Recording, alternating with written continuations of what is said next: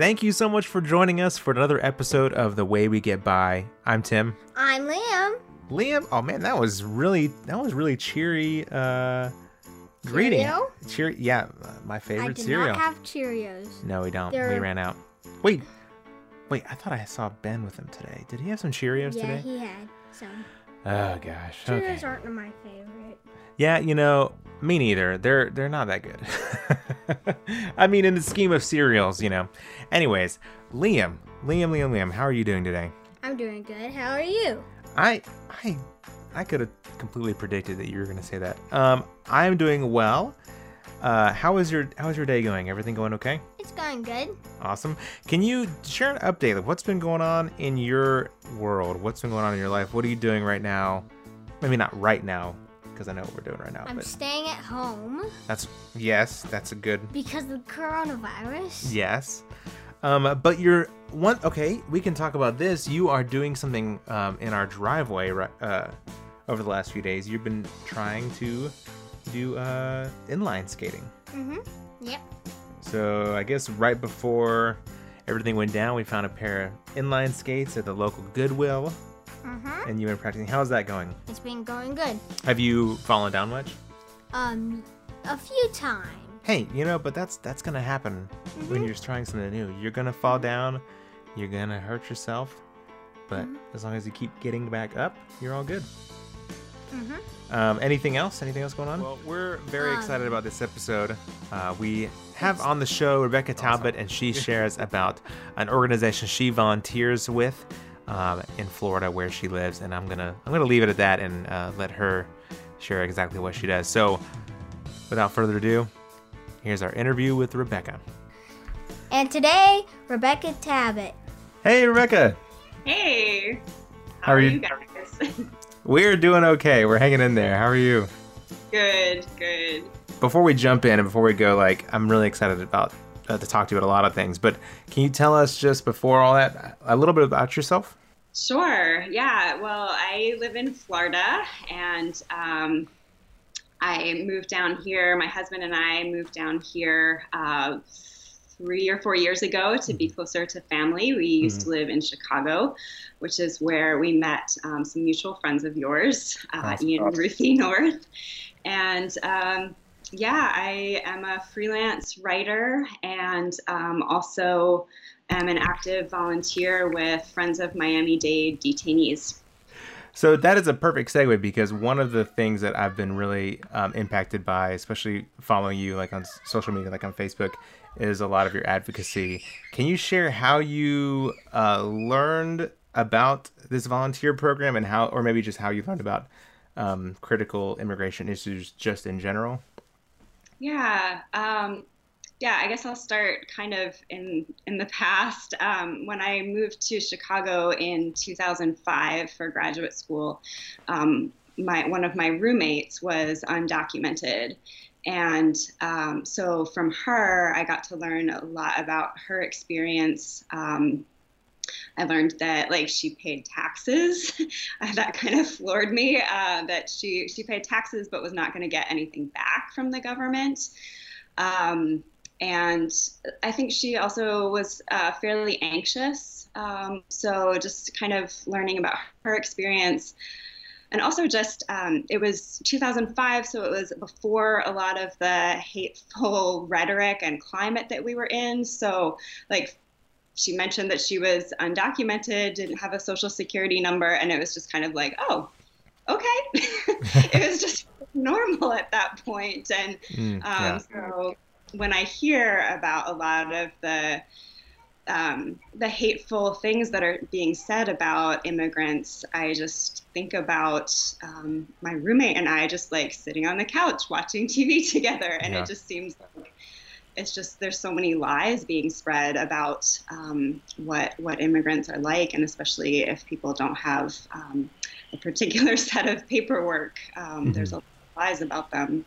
Yeah, that reminds me of I guess. A little bit after 2005, so maybe 2006, 2007, my wife, she started working for World Relief here in Atlanta, and that was and so that was a lot. That was before a lot of this similar rhetoric about refugees, and every once in a while, I just kind of think, man, I kind of miss those days where People just they're kind of ignored, which sounds horrible, but it's like I remember those days where things could just kind of happen in the background and there wasn't this fear, partially because a lot of people just didn't know. And I'm not that I actually think that, of course, but part of me is like, oh man, I miss those days where no one really thought about it and nobody knew that it was not nobody knew. Anyways, it sounds horrible, but I have similar like Yeah, it's good that there's a more awareness and that some people have more empathy, yeah. but the level of fear that people are under right Hmm. now is just horrific. Yeah, yeah. So that I guess that you kind of also already answered this somewhat, but I was gonna ask what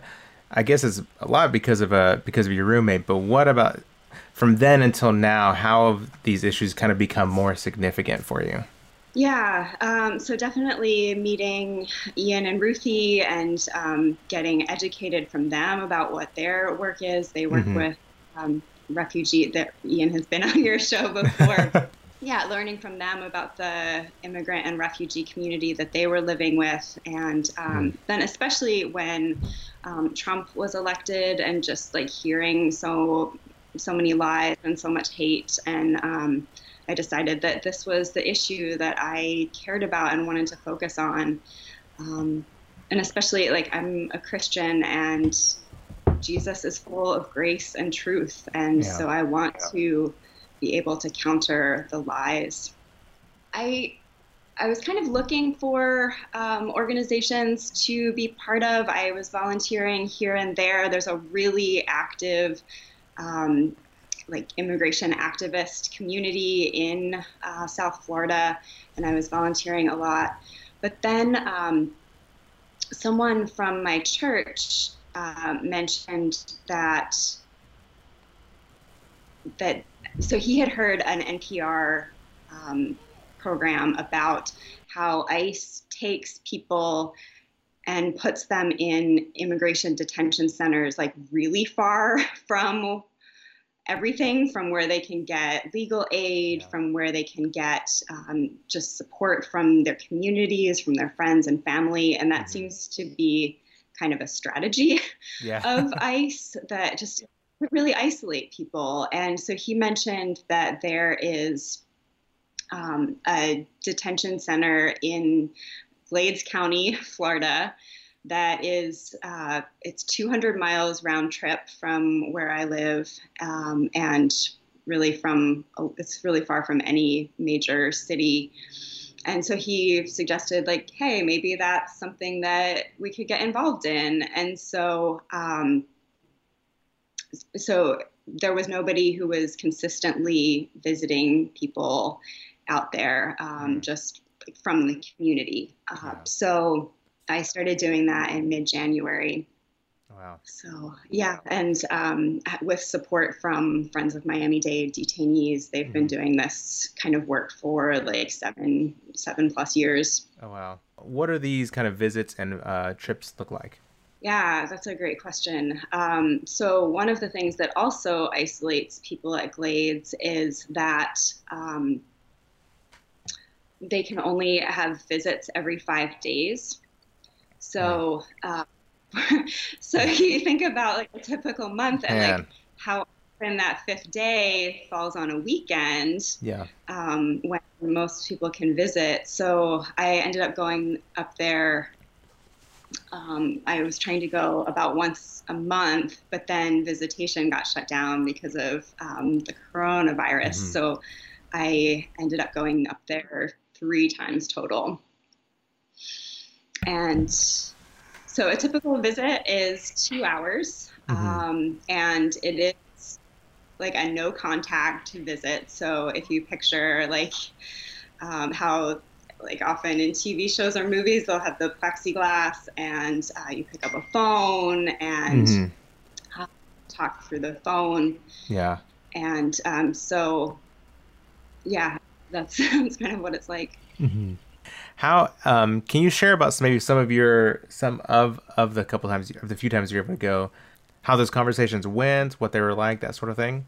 Yeah, so one of the people that I visited with was Brian, who I'll talk a little bit more about Yeah. him throughout.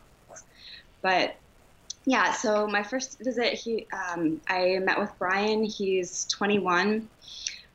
So I drove through like all the way through like the Everglades Hmm. and then sugarcane and then got to this like tiny county jail in the middle of Yeah. Florida. And just there's a lot of apathy there and just like you can tell even at the front desk that there's a lot of apathy. Yeah. And uh, so yeah, I got to meet with Brian, and I guess he walked out, and I think I had forgotten what 21 looks like. He's just so young, and Oh man. yeah, and he just talked for the whole 2 hours. I think his first question to me was, "What did you have for breakfast?" So you could tell a little bit about his personality from that. Hmm. And just like talking about family and friends and growing up. And he asked me what my life goals are. That Oh was wow. a question. Oh man. One of the posts you've been sharing on Facebook has been about Brian. It's been really just hearing his story, reading what his siblings have written about him has been really, really powerful. Can you share a little bit about his background, and kind of his current struggles right now in the detention center? Yeah. Would it be okay to read what his siblings wrote? That would be wonderful. Yes, if you would like to do that, that would be great. Okay. Yeah. I'd like to share the story from their That perspective. sounds wonderful. So they wrote, our brother Brian is a 21-year-old who has lived in the United States since he was 3 years old. When he was picked up by ICE, he wanted his freedom so badly, he immediately agreed to be deported to Argentina, a country he has no memory of. In fact, he was so young when he left Argentina, the country eventually pronounced him dead. The only life he remembers has been in the United States. Brian grew up in the US, helping everyone however he could. He went from house to house to work odd jobs to earn money to share with us and our dad. He would pick up groceries for our grandparents. He loves helping people and bringing people together. When we moved to a quiet neighborhood where people kept to themselves, Brian changed the atmosphere there so it would be more welcoming. He introduced himself to all the other kids and invited them outside to play rugby and handball. During high school, he was on the wrestling team and track team.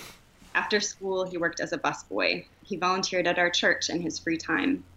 After high school, he moved to Florida so he could be closer to his baby son. Mm. He worked hard as a roofer in the Florida heat, leaving before 5 a.m. and working until 5 or 6 at night. Then one spring day, when he was only 20 years old, he disappeared. When immigrants like our brother are taken to detention centers in the US, it's like they're a missing person. They just vanish. We didn't realize that at that moment, Brian was signing voluntary departure papers. ICE told him if he cooperated, he could be deported within a month. This did not happen.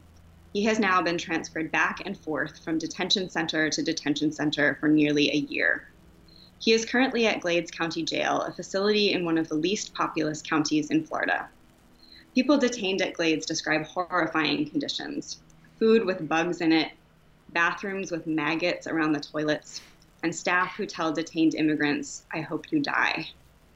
In the 4 months he has spent at Glades, Brian has often been hungry and lost weight. He tells us there are nights he can't sleep because he's in pain from hunger. And every day for nearly a year, he has been held without trial, waiting for news about when he can be free. We want Brian to be released. We want to be reunited. We all grew up together, and without him, we're like a puzzle with a missing piece. We want him to be reunited with his son. Our brother was a child when he came to the United States and has as much right to be here as any other child born here.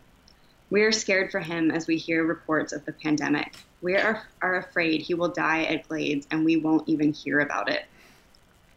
Brian and thousands of immigrants like him have family in the US who are ready to take them in.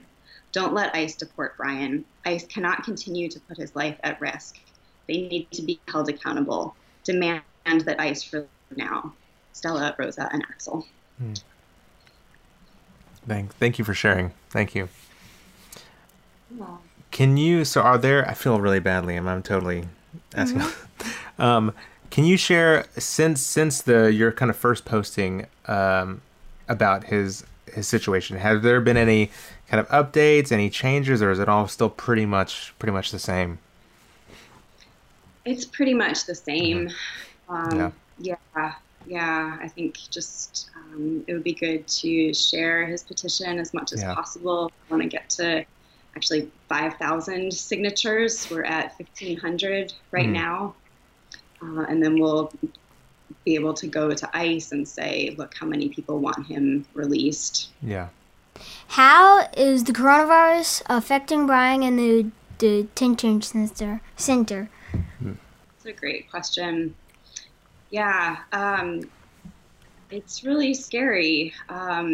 He told me about it before it really became a concern on everyone else's radar. Hmm. People were just warehoused in these detention centers were seeing the news and being concerned about it, like waiting for other people because they knew what an infectious disease, like a disease that spreads so quickly, a virus that spreads so quickly, would mean to them. Yeah. So yeah, they're just like crowded into these places. There are 90 people in every dorm. So like most of their day is spent with 90 other people in really close proximity. So like we're all trying to self-isolate and just be Hmm. like we would not want to just be in a group with 90 other people right Yeah. now. But that's their day in and day out. And they're also really concerned because new people keep coming in. So people keep getting, yeah, like Yeah. you think that we would have different priorities as a country right now, but actually, ICE is still going around and picking new people up and taking them. First, they usually go to Chrome in Miami, and then they get transferred to Glades. So every time new people come from Chrome, like they're not being tested for coronavirus, they are not being tested for COVID-19. Like at the most, they'll take their temperature, but we Hmm. know that people can go without symptoms for a really Yeah. long time. Oh Um, man. Yeah. And Liam, one thing that also really upset me recently was Brian told me that he had tried to trade some of his food. So he likes like he'll have ramen noodles sometimes, and he tried to trade some of those to get a mask so that he could protect himself a little bit better. So that made me really sad. Oh man. I've seen a lot of people trying to petition for ICE. I'm sure I already know the answer. I'm sure just in knowing, just yeah, how things have been lately. But there's a lot of petition to release prisoners. Has there been any headway, or is it still pretty much just silence and no change in that at all? Um, I think kind of so it seems like we're having to ask for people to be released kind of one by one. Mm. So what we're trying to do is this organization, Friends of Miami-Dade Detainees, is um, doing a lot of work to put together medical requests and put together medical reasons why people should be released, Mm. and either because they're older and therefore at risk, or because they have some of um, the risk factors for COVID-19. So some of those are successful, but there should be a lot Wow. more that are Yeah, yeah. successful. This is gonna sound really cynical, but I'm actually surprised There's any also, of them. Oh, sorry. I know, I know. Yeah, yeah. One thing that does give me some hope, there was a federal lawsuit recently that Southern Poverty Law Center did that Hmm. they it was a class action lawsuit nationwide that said that ICE has to be accountable for the people who are Wow. medically like as a class, and consider releasing them. So reevaluate their case and see if they Hmm. can be released. Oh wow. So That's that's hopeful. Like it just yeah, seems like absolutely. so much pressure on them before they'll do anything. Yeah. So I guess I'll let you ask the last question. Anybody who's listening and wants to get learn more and get involved, how can they do that? Yeah, thank you. That's a great question. The one thing that would be really helpful would be to just please sign and share Brian's petition. It has to get to 5,000 signatures, so every signature really counts. You can go to change.org, release Brian now. His name is spelled B-R-A-I-A-N, so it's a little bit of an unusual spelling, B-R-A-I-A-N. Release Brian now. So that's awesome. Really helpful. Also, you can go to Friends of Miami-Dade Detainees. You can follow them on Facebook.